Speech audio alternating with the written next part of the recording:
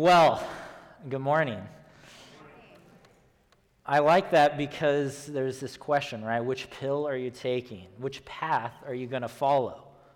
Right? Are you going to follow the one that presents truth, that presents hope, inevitably presents life? Are you going to go what's real, no longer enter into the simulation? Or are you going to pick the path that's easier, even knowing it leads to death? What are you going to choose? And we may think that's obvious, like, oh, it's easy, like everyone picks the same one. But we actually see later on in the movie, one of his very own crew members betrays Neo because he's like, nah, I want it easier. I want to get back in. This is too much work.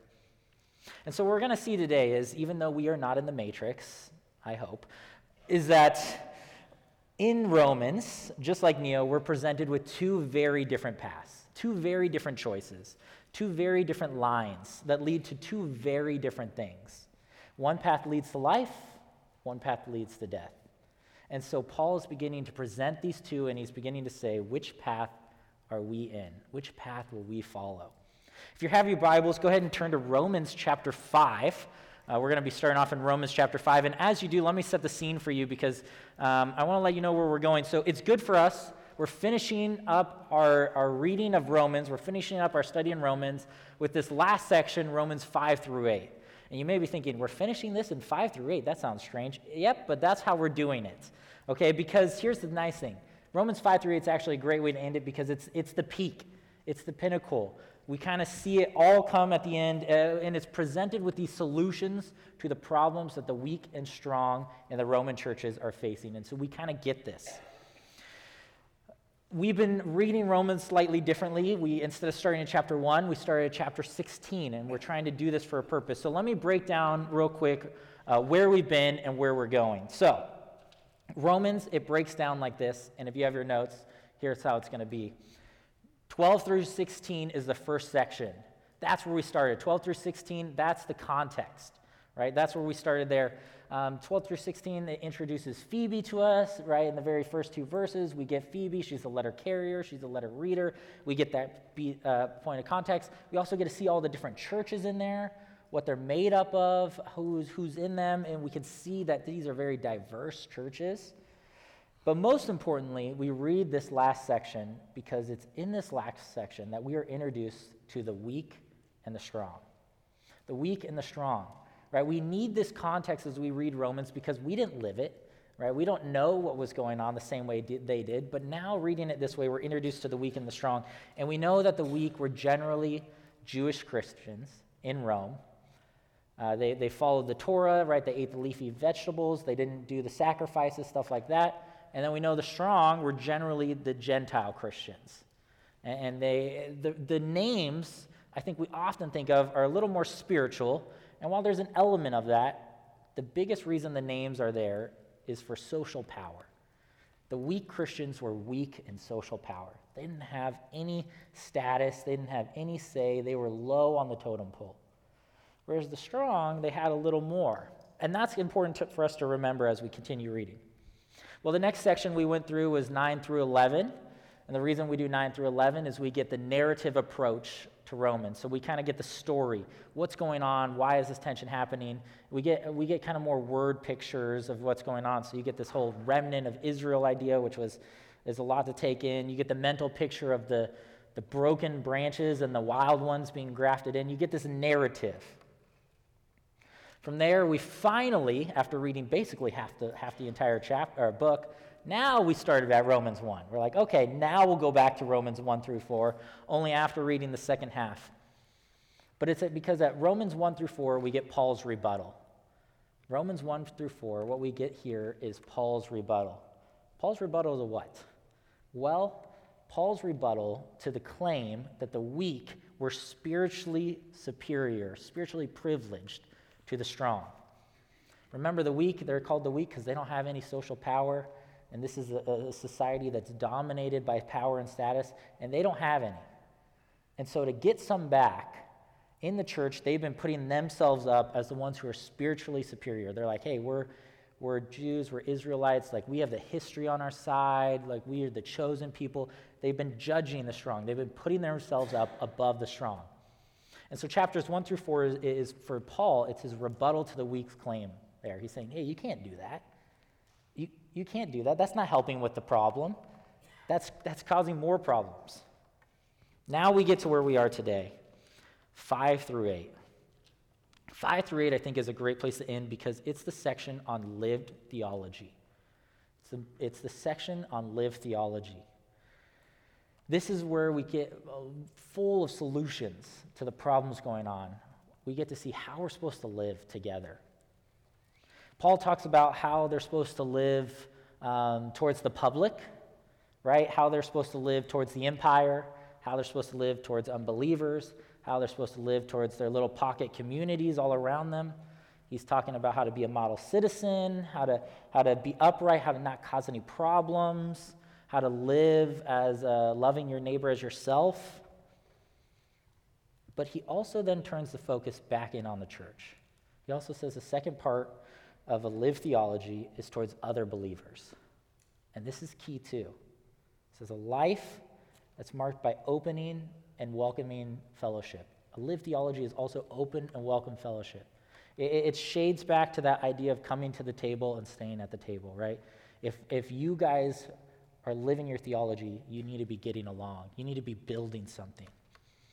And then, of course, you need to be supporting the mission of the church. So real quick, I want to set up this because this is where we'll be going for the next few weeks. Romans 5 through 8 is broken up into 4 modes of conversation. 4 modes of conversation, and this is how we'll be doing it. The first is the generic all. So anytime Paul's talking, and he's talking about a wide range of people, he says, all of you, or many of you. That's where we're going today. So all the passages, all the passages about all. All the passages about all. Next week, Jim's going to be looking at the you sections. That's a little more pointed, right? That's when Paul's like, you need to figure it out. You need to be loving. You need to do these, the focusing on when Paul's talking to them and what they need to be doing. The third one is the we section. Now Paul's back into the conversation, right? We as Christians need to live this sort of way. We as Christians need to love each other. We as Christians blank. And then finally, one last I section. Now Paul's taking it all to himself. So these are the 4 sections, and this is how we'll close out Romans. But today, we're going to just stick to the all. We're going to stick to the generic all. And let me warn you, it's a little much to handle, okay? It's a lot to handle. I'm pretty sure Jim looked at the preaching schedule. He saw this one, and he said, I'm going to Mammoth. He's been known to do that, okay? So we've got a little bit to handle. We've got 2 passages. It's a lot in there, but there's one big idea, okay? So that's what I'm hoping we can see. So let's turn to Romans. Hopefully you're at Romans 5. We're actually going to the second half of Romans 5. So we're looking at 12 through 21 first. And notice as we read it, all the different times he'll say something like all or many. It says this in Romans 5:12. It says there, therefore, just as sin entered the world through one man and death through sin, in this way death came to all people, because all sinned. To be sure, sin was in the world before the law was given, but sin is not charged against anyone's account where there is no law. Okay, what do I do with that? Nevertheless, death reigned from the time of Adam to the time of Moses. Even those who did not sin by breaking a command as Adam did, who is a pattern of the one to come. Lot there. But the gift is not like the trespass. For if the many died by the trespass of one man, how much more did God's grace and the gift by that grace of the one man, Jesus Christ, overflow to the many? Again, we get this idea of many. Many have fallen because of what Adam did, but many, how much more, now are receiving because of the grace of Christ. Nor can the gift of God compare with the results of one man's sin. Right? Judgment followed one sin and brought condemnation, but again, the gift of many trespasses brought justification. For if the trespass of one man, death reigned through that one man, how much more will all those who receive God's abundant provision of grace and the gift of righteousness reign in life to come? I hope you're noticing a pattern here, and I hope you notice at the last bit. We're getting one way, and all of a sudden, in the second half of the sentence or the second half of the verse, we're getting, in a sense, a different way. We're getting Adam's kind of what he brought to the table, And then right afterwards, we're getting what Christ brought to the table. A little foreshadowing for you. Verse 18, consequently, I just did that one. Verse 20, the law was brought in so that the trespass might increase, but where sin increased, grace increased all the more. So that just as sin reigned in death, also grace might reign through the righteousness to bring eternal life through Jesus our Lord. Here's the big idea. That was a lot to take in. There's a lot of stuff in there. We could do a whole 2-week seminary class on it. We're not going to. Instead, I want to focus on this one big idea here. In this all sections, the thing we see is there's 2 ways to live. Here's your big idea. There's 2 ways to live. Paul is presenting 2 different ways of life, and in a sense, he's saying there's 2 different lines that you can follow, or 2 different lines you're brought into. Right? One begins with Adam. I hope as you were reading, you were kind of seeing Adam was brought up time and time again. And usually what was following with Adam was something pretty negative. Right? With Adam, there was sin. With Adam, there was death. The other one is Christ. And so with the line of Adam, we get pain, we get loss, in a sense we get tragedy. But then he always follows it up with the way of Christ is redemption from that very loss, that very pain, and that very tragedy.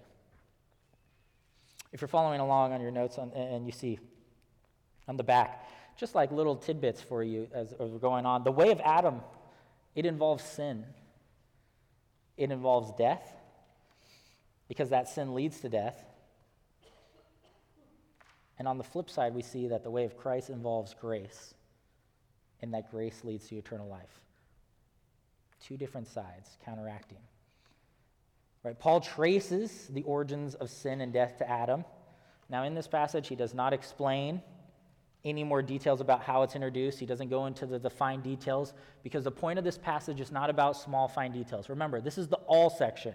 This is about big scope. This is about wide range, right? And so he's not trying to get into the little details. The point of what he's doing here is to say all have sinned. He's saying all have sinned. The focus here is the scope. It's the bigness. Not how it all happened, but it's the truth that all have sinned. And likewise, in verse 14, Paul begins to pull this comparison right up to our face. He says that Adam was a type of one to come. Adam was a type of one to come, and he begins referencing to Jesus. Adam is this type of one to come. And sometimes we hear Jesus called the second Adam, and there's this strangeness here. It feels sort of weird because the word that Paul's using is meant to mean like a model, right? Or like a something you would use to then build up another one just like it, to make copies from. And so Paul's saying, Adam, wait, you don't mean that the other way around? Adam is the model of what's to come? He's the one that we're making copies out of? But Paul's using this intentionally because he wants us to, first of all, see the similarities here. But then more importantly, he wants to make it abundantly clear that Christ didn't come to be a perfect copy or a perfect comparison of Adam. Christ didn't come to be a simple copy. Jesus didn't come to duplicate Adam. He's trying to say, no, he's the second Adam because he came to overcome all that Adam brought into the world. He's saying he came to overcome this other way. What's the point? Why are we doing this besides just to scribble notes super fast? Why is this here? This is confusing stuff. This is hard to grasp. What's the point of it? Well, I think the point that Paul's trying to make is he's trying to have everyone in those house churches in Rome and everyone that was going to read the letter later on to ask themselves this question. Which line am I in? Am I in the line of Adam or am I in the line of Christ? Which path am I on? Am I on the one that leads to sin? Or leads to sins, that leads to sin, that leads to death? Or am I on the one that leads to grace, that leads to life? Which path am I on? And naturally, we all want to say, what? I'm on the path of Christ, right? I'm in the line of Jesus. Jesus saved me. I'm in the line of Jesus, right? I'm not on the path of death. I want the red pill, right? I'm in. I'm going. That's what we want, and that's what Paul's hoping for. Naturally, not just because he cares about us and because that he wants good things for us, but also because he wants us to think about it deeply so that we're ready for what comes next, to take it seriously, to contemplate it, to sit in it, to say, okay, I'm really in this path. This is what this means. And if I am in this line of Jesus, then I got to start responding to it. And that's where he gets to with the second all passage. So turn in your Bibles like 1 or 2 pages to Romans chapter 8. Flip over just a little bit more to Romans 8. Because here in Romans 5, we're just presented with this long list, these 2 paths. We're presented of all the trouble that the way of Adam causes and what it leads to. It's sin and death. And then we're presented with the line of Christ and what that means. And we're like, okay, that's a lot to take in. How am I handling this? What does that mean? And in Romans 8, he follows it up with, in a sense, more of now what that means for how we are to respond. And so in Romans 8, verse 1, he says this, and this is one of our favorite verses, but we won't get to spend too much time on it. Therefore, there is now no condemnation for those who are in Christ. Another trait of the line of Christ, right? No condemnation. That sounds nice. Because through Christ, the law of the Spirit who gives life has set you free from the law of sin and death. For what the law was powerless to do because it was weakened by flesh, God did by sending his own Son in the likeness of sinful flesh. And he so condemned sin in the flesh in order that the righteous requirement of law might be fully met in us, who do not live by the flesh but according to the Spirit. We're getting another this or that. We get the flesh or the Spirit. Adam and the flesh. The line of Christ and the Spirit. But those who live in accordance to the Spirit have their minds set on what the Spirit does. The mind governed by the flesh is death, but the mind governed by the Spirit is peace. The mind governed by the flesh is hostile to God. It does not even submit to God's law, nor can it do so. Those who are in the realm of flesh cannot please God. Okay, again, the idea before is to sit on it, to think on it, to say, okay, I'm saying I'm in the line of Christ. I don't want the path that leads to death. I don't want the path that leads to sin. I want to be in the line of Christ. I want to be with him. I want grace. I want new life. I want that. But Paul's saying, okay, think deeply about it. Let it move you. Live your theology. Are you being controlled by the flesh, or are you being controlled by the Spirit? And he begins to lay it out a little bit more. Well, flesh is not obedient. So then they're thinking, okay, the flesh is not obedient. He's saying flesh people have fleshy minds, meaning our minds don't submit to the Spirit. There's something important about the mind element. Instead, he says, live by the Spirit. And we're just trying to grasp what is going on here. And thankfully, as kind of Bruce said before when it came to communion, he's saying how this is all possible. Because we're all just like, okay, we want to get away from this. We want to be in the line of Christ, but how is that possible? How can I live by the Spirit? I don't want to live by the flesh. I don't want to hold on to these things, but how can I do that? He says in verse 3, what the law was powerless to do because it's weakened by the flesh, God did by sending his own Son in the likeness of spiritual flesh. And he so condemned a sin in the flesh in order that the righteous requirement of law is met in us. We do not live according to the flesh, but by the Spirit. So he's saying we can live by the Spirit. And here's how. He made a second Adam to overcome what Adam did. He gave someone to us who did it for us. 2 Corinthians 5:2, right, adds this. For our sake, he made him to be sin who knew no sin, so that in him we might become the righteousness of God. He's saying Christ did it. Jesus did it. Christ took on what he was not. He was not sin. But Christ took that on. In order, though, that we might become what we are not, righteous. We're not righteous, but he's saying Christ did it so that we may be righteous. So he's saying Jesus dies not only the death that we deserve, but he also picks us up and moves us from this line of Adam into the line of Christ. He's saying Jesus is the one to do it. He's saying you're not Neo. Okay, you're not the main character. You're not the hero of the story. You're not the one everyone's supposed to follow. You're not the main character. He's saying you didn't do it. You can't do it. You want to be in the line of Christ? You didn't do it. You can't do it. You're not choosing it. You're not picking the red pill or the green pill. That's not what it is. He's saying Jesus picked you up. He moved you over there. He did it. He took the death.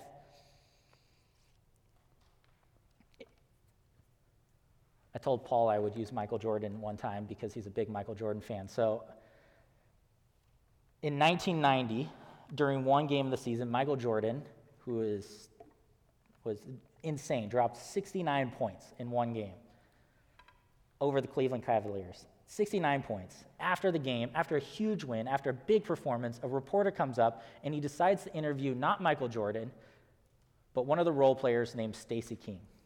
He goes up to Stacey King and he says, "How are you going to remember this night? How are you going to remember Michael Jordan's epic performance?" And it's interesting because, again, Stacey King was not Michael Jordan. He was not even a starter. I think he was the 12th man on the bench. He spent most of the game just watching, basically from the sidelines. It's almost like asking a fan, how are you going to remember this? And even though Stacey King was a role player, he's a role player with a sense of humor, and that night Stacey King only scored 1 point in the game. And so it made his response an instant classic. To the question, how will you remember this night, Stacey King said, "I'll always remember the night that Michael Jordan and I combined for 70 points. I'll always remember that." Right? He flips it, right? I'll always remember the night Michael Jordan and I combined for 70 points. I don't know about you, but that math does not work out well for Stacey King right there. You know, it's a great response, but when you begin to dig into it a little bit, you see, okay, Michael Jordan scored 69, you scored 1. I'm not the best basketball player in the world, but if I remember correctly, I'm pretty sure baskets are scored in 2s and 3s, right? So if you scored 1 point, that must mean you made 0 baskets. And instead, you got 2 chances at a free throw, a free point. You made 1 of them. Okay, let's maybe not put yourself in the highlights, all right, if you scored 1 point. But this is what he's doing, and I think what it shows is the same feeling that we have. We want to be on the stat sheet, right? When it comes to salvation, when it comes to this work, we want to be Neo, we want to take the pill, we want to be the hero, we want to be the Michael Jordan, we want to be on the stat sheet. We want to be the one who is a part of the game, who is making the decisive decision. But Paul's saying, you're not Michael Jordan. Jesus did this. Jesus did this. We want to be on the stat line. And so if we want to be in the line of Christ, it has to be his power. We have to rely fully on his death and resurrection. If we want to live by the Spirit instead of the flesh, we have to rely on what he did. We have to remember what he did. That's why communion is so important. We need to remember that. For the record, Stacey King actually rode Michael Jordan's coattail to not 1, not 2, but 3 championships. And so that's a pretty good career, even though for a guy who scored 1 point in this game, he got 3 championships out of it. There's something to that. And so if you want to be in the line of Christ, you have to rely on his power, on what he did, on his death, on his resurrection. And here's the results of that. If we begin to rely on what he did, if we begin to rely on his grace, on his power, instead of trying to do it ourselves, and instead we respond to that, we'll actually see a greater result in our own life. If we're doing it out of response instead of will, instead of drive, and instead of power, and something like that, we'll begin to see a greater result in our life. Because now that you've moved into the line of Christ, now that he's picked you up and moved you into the line of Christ, when we respond, we show it. It's not a works-based thing, but when we respond, we begin to show it. Author on Romans, his name's Scott McKnight, he wrote a lot on this stuff, and one of the things he said here is that those who experience God's grace become agents of God's grace. And I love that because I was a little kid in the backyard always playing like secret agents with my brother. And I didn't get to grow up to be a secret agent, but what I am learning here is those who experience God's grace become agents of God's grace, meaning those who experience God's grace begin to show it and to apply it and to live it. It's lived theology. It's a section on living what you know, acting out your grace, living your theology. So how do we do that? 3 quick things to close out. First one is this: set your mind on it. Verse 5, he says, set your mind on it. That's got to be the foundation, right? We got to remember first what Christ did. We got to lean into what Christ did because he is the one doing it. So verse 5 says, those who live according to the flesh have their mind set on the flesh. You're living over here, your mind's set on it. But those who live according to the Spirit have their mind set on what the Spirit desires. The mind governed by the flesh is death, but the mind governed by the Spirit is life. We have to have our mind set on it. And I don't think mind just means thinking. I think that implies thinking. But I don't think it just means thinking. It doesn't mean like if I'm not thinking about like the Bible or Jesus like 24/7, then I'm clearly like not in the right. I don't think it means that. It's not clearly just every thinking you're doing. Instead, what I think he's talking about is more of like a mindset. What is your mindset?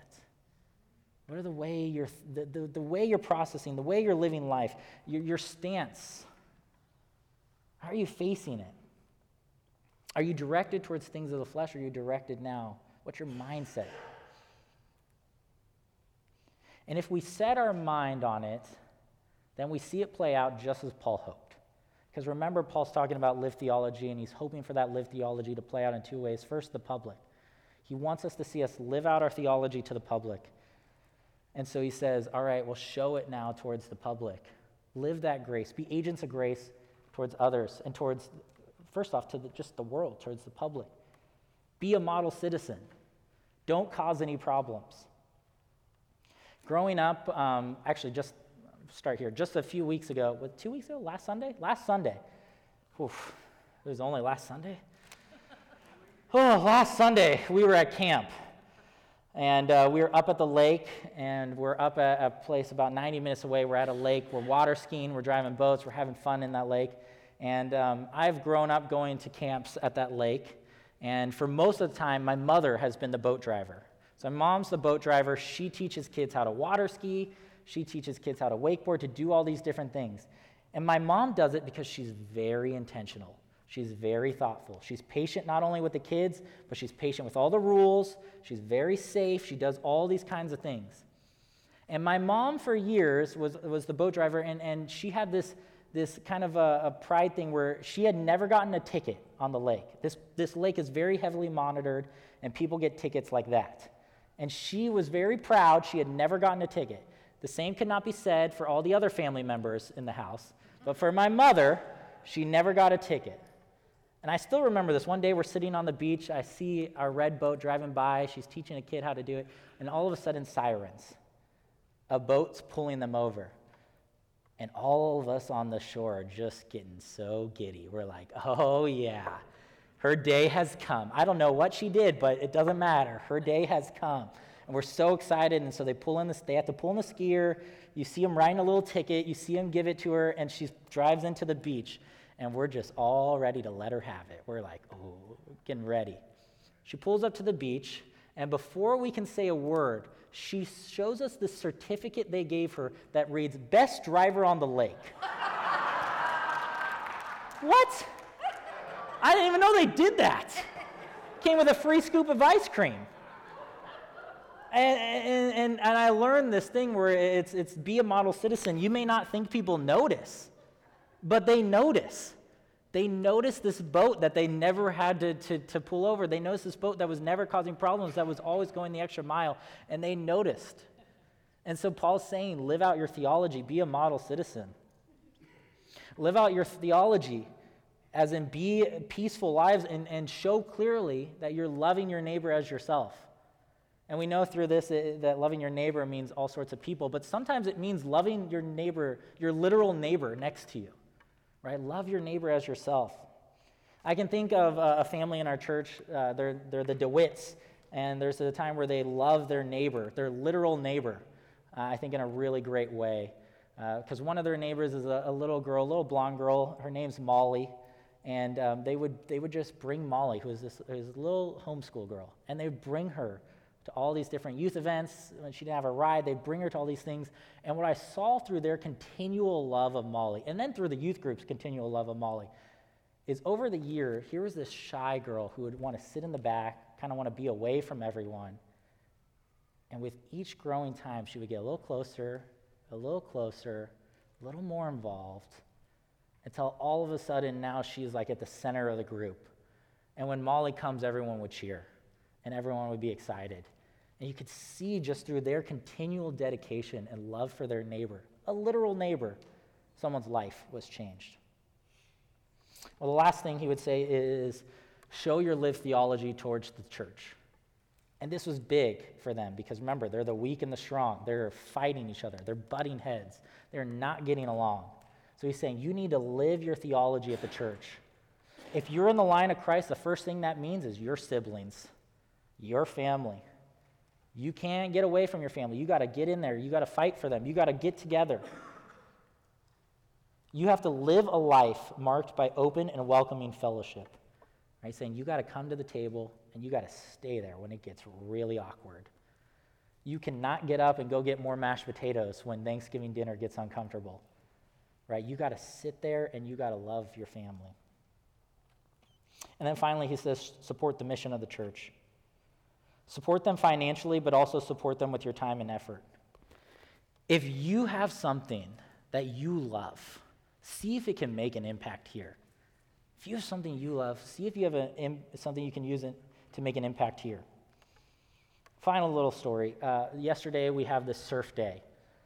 So we're trying to go do a surf day, and I don't know if you know, surfing is very hard and exhausting. I'm very sorry, I can't do this. Okay, surfing is hard. We have this surf day, and this surf day is only possible because of two people. We only had the surf day happen because Tim Meyer and Peter Bond showed up. I could not have done it, and I frankly wouldn't have done it, right? It was only possible because of these two people, and I think of it especially, one, they both love surfing. I was talking to Peter, and he's like, I say, hey, where do you surf? He says, all over the world. Like, I love surfing. It's my passion. And he's sharing his passion with the next generation. They're not only bringing surfboards. I think they lugged like 5 or 6 surfboards in the back of their car. They're not only bringing surfboards, but they're out in the water, just floating out there, waiting for another kid to come so they can help bring them into the wave and then like give them a push to get going. That's using your passion for the church. That's using your passion here. That's supporting the mission of the church. I don't know, they might not remember that day, but we'll remember that day. We'll remember the impact they had. And so remember, he's saying, remember what he's done for you. Remember what Christ has done for you. Let it wash over you. There's these two lines. There's the line of Adam, there's the line of Christ. Be here. Remember what he's done for you. Sit in that. Right? Do communion. Remember what he's done. Remember his grace. Don't try to be on the scoreboard. All right, that one point didn't matter in the game. Don't try that. Just sit in it. Ride his coattails to the championships. And as you do, as you breathe it in doing so, begin to live out what the Spirit is doing in you. Let that become your mindset. Use it here and use it for the world. Let's pray. God, we thank you for this, for what you're doing, God, for what you've done, for the truth that you have scooped us up from the path that leads to death, that leads to sin, that leads really to loneliness. God, and you brought us close to you. You brought us into the line of Christ, and you've saved us, God. And so I just pray for everyone here, for me, and just for everyone, that we can just rest in that. We can rest in that truth. God, that you've done it. You've done the work. Let us rest in that. And as we sit in it more and more, let it begin to be something that we can show to others. Because that is what you've created this for. So, God, we love you. We trust you. I pray this in your name. Amen.